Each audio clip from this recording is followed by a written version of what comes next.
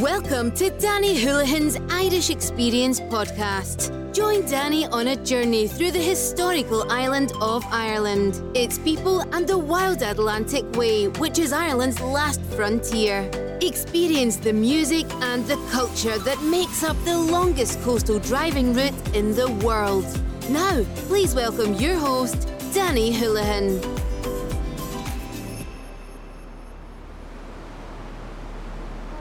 Cuireann fáilte go dtí slí an Atlanticíon, as bhailh bhuineán na seanna cúnda círí.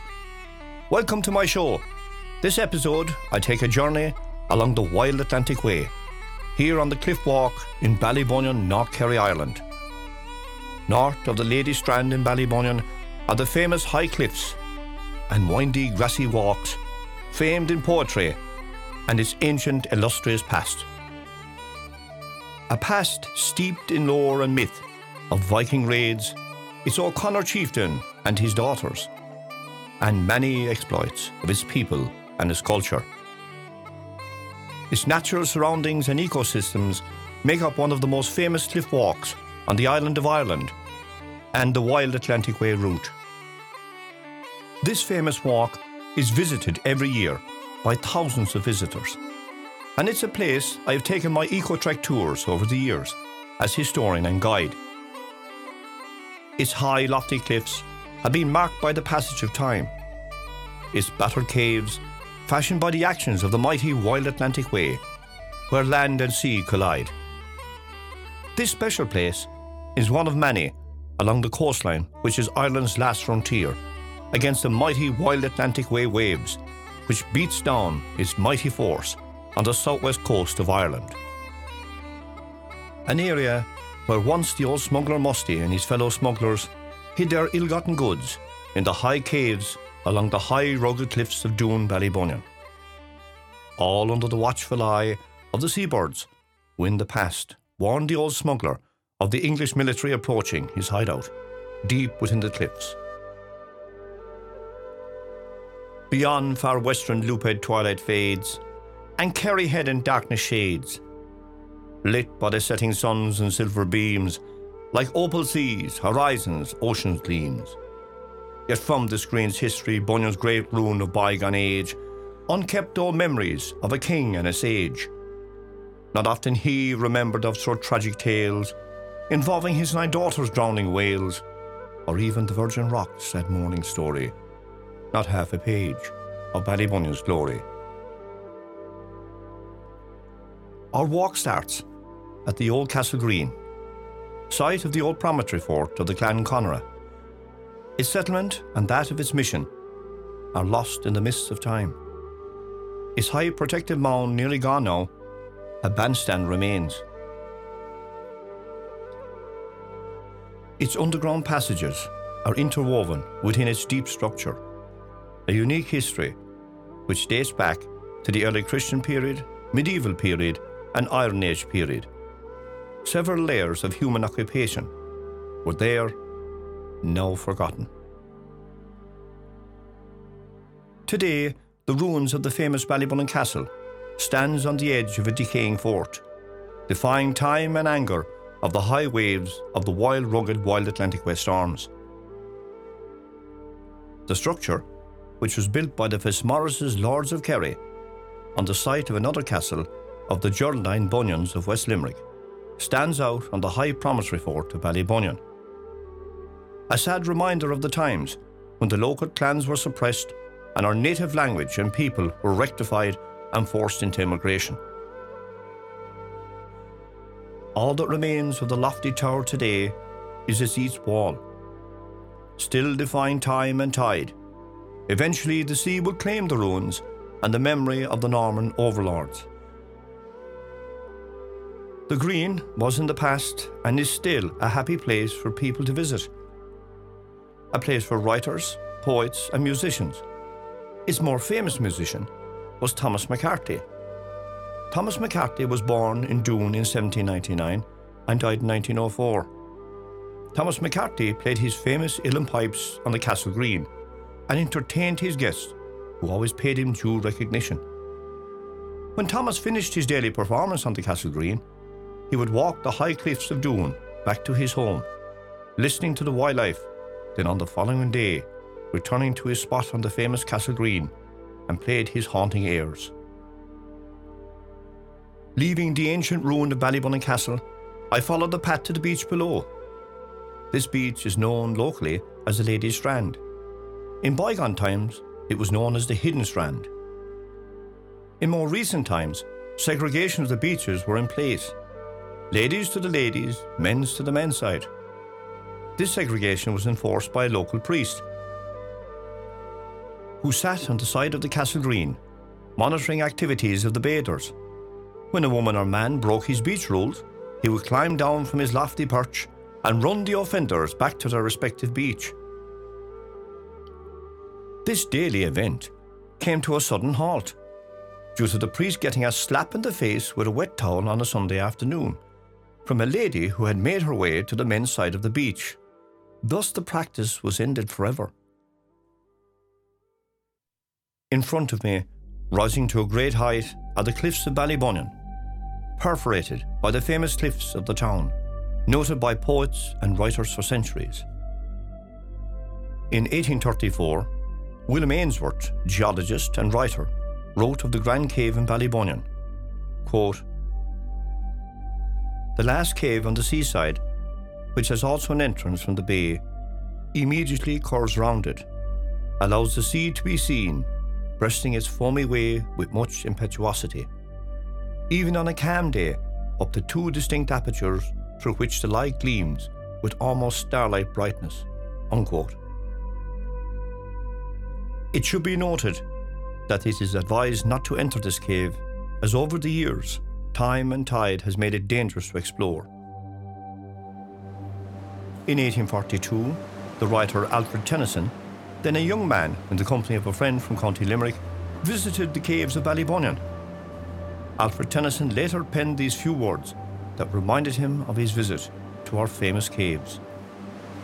Quote, "So dark a forethought rolled about his brain, as of a dull day in an ocean cave, the blind wave feeling round his lofty sea hall in silence."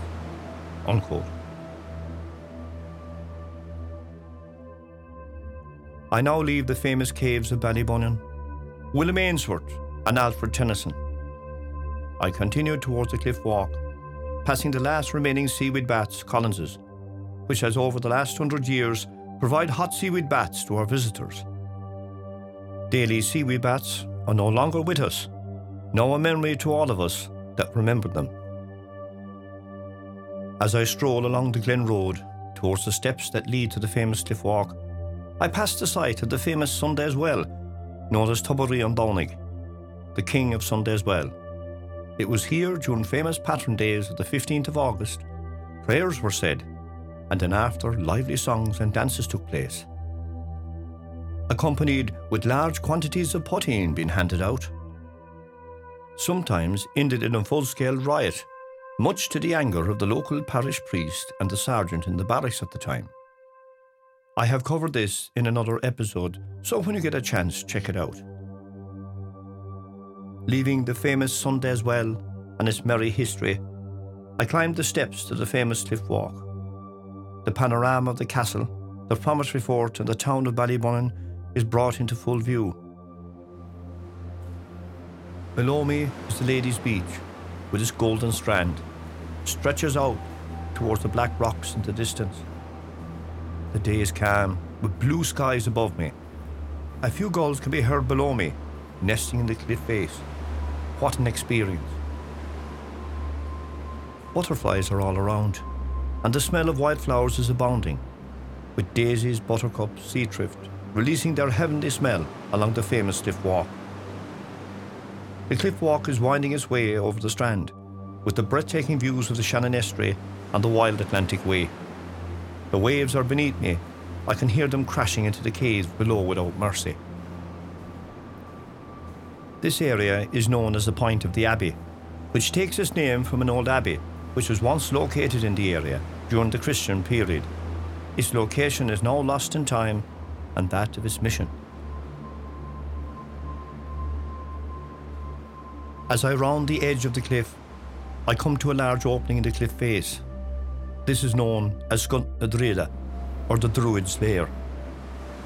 Tradition relates that during the turbulent history of the O'Connor chiefs and the Norman invaders, the end of the old traditions were on the horizon, the old customs were being wiped out, sacrificial worship to the gods were practiced in the area on the edge of the Scult.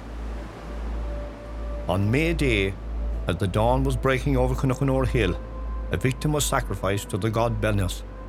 A chosen person from a clan was placed near the abyss near the Scult.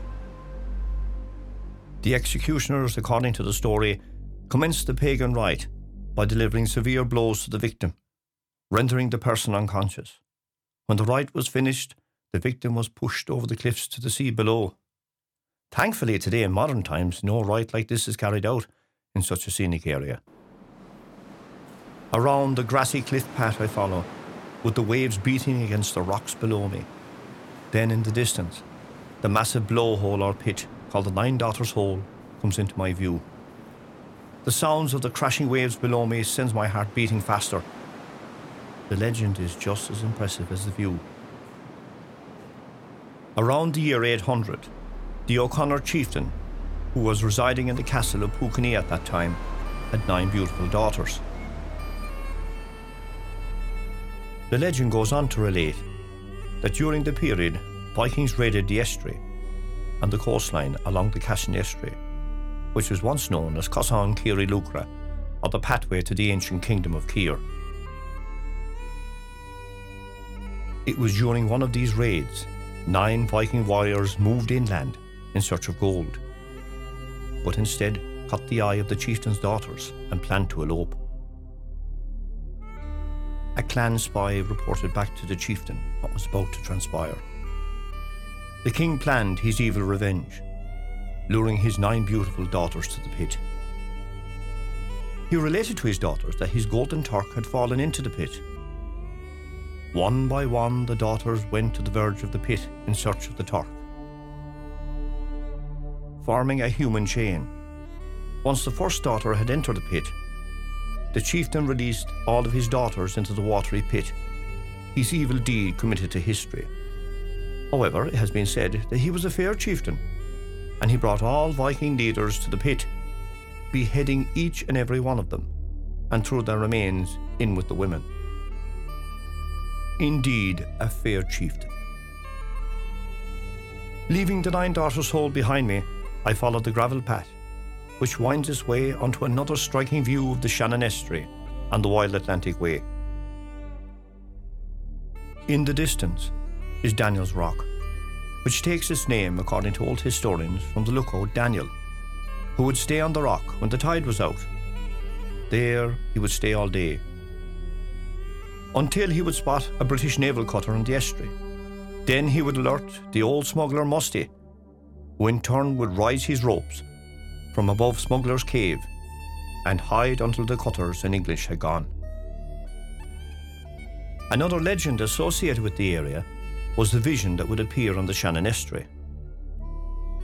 The vision depicted a fair day in progress, smoke rising from the old houses, and a tall round tower rising from the island. The old folks would say that anyone seeing this image would be dead shortly after, but from my research, many survived to an old age, stating that they did see it and it was seen on the estuary. Others thought it was an optical mirage or snapshot of another place placed on the estuary during rare weather conditions. Its name was the Vision of Keel Staheen, or Kilsaheen. As the vision disappears into our memory, I move along the cliffs to one of the most beautiful sights, the Virgin's Rock, or known in the past as the Sagar Stand. This high, lofty sea arch adorns the coastline of Doon, frequented by seabirds all year round. It was noted in the writings of Ainsworth in 1834, quote,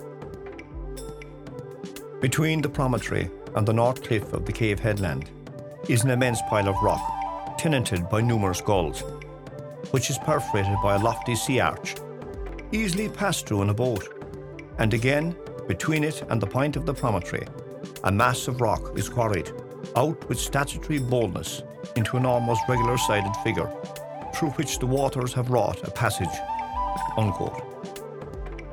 Right of the Virgin's Rock on the headland, one can see the remains and cross-section of the old Danish mound, Promontory Fort. All that remains of the old fort is a small piece of the bank and part of the fossa. It was related that the Danes built it way back in antiquity. Looking from the high cliff path above to the golden strand below, I can see the two stumps of the old sea stacks called the chimneys. These two huge sea stacks were reduced to rubble during the Second World War, when two mines had floated into one of the caves near the high cliffs of Doon. The army put sandbags around the mines and detonated them. The large explosions could be heard around the town. Windows in the nearby Convent of Mercy were blown out, and sadly the two giant sea stacks fell beneath the scenic waters of Doon Bay. In the past history of Doon, tales are numerous about the sea and what transpired. This area has a deep, murky past during the time of the smugglers. Tradition has been handed down from generation to generation that many caves in the area of Doon were used to secrete ill-gotten goods by smugglers. This area is pocked by caves which go deep under the headland where the cliff walk is today. The bay today is known as the Nun Strand. Leaving the scenic vista of the Nun Strand, the remains of an old tower is to my left, in the last stages of decay. As I cross its foundations, I rise to a height over a vaulted room. This is the ruins of Puckeney Castle. Puckeney Castle takes its name from the hood of the broken vaults. The tower rose to several stories high, convex to the land, its upper section constructed of wood. According to historians, the castle had upper wooden defences and a lower mound. This was common in Europe. The ruins, according to historians, was constructed during the reign of Mary, Queen of Scots. After this, its records were lost in time.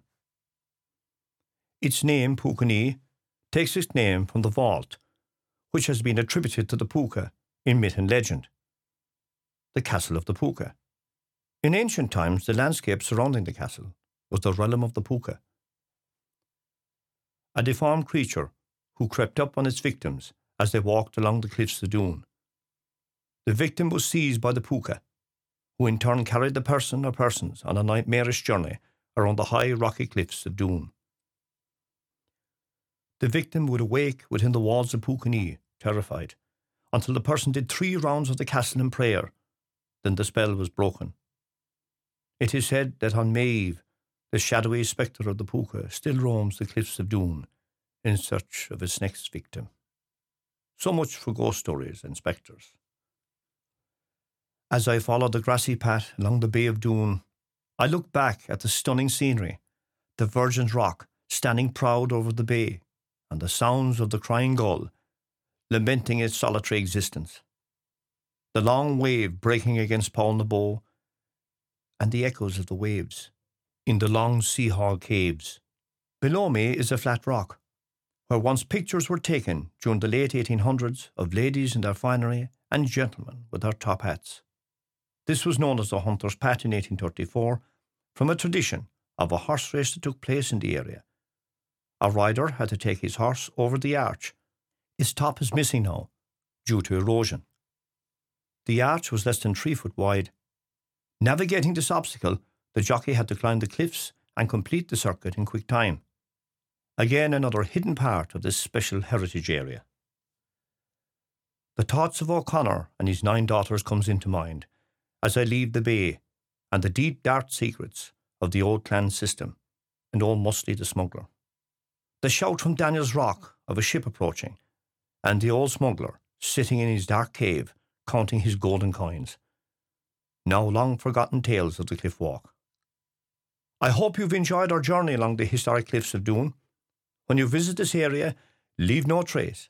Take nothing away from the natural environment, but memories that will last with you forever. Thanks for listening to our show. Through its people, its heritage, and its rugged coastline, this is truly Danny Houlihan's Irish experience. Bye for now.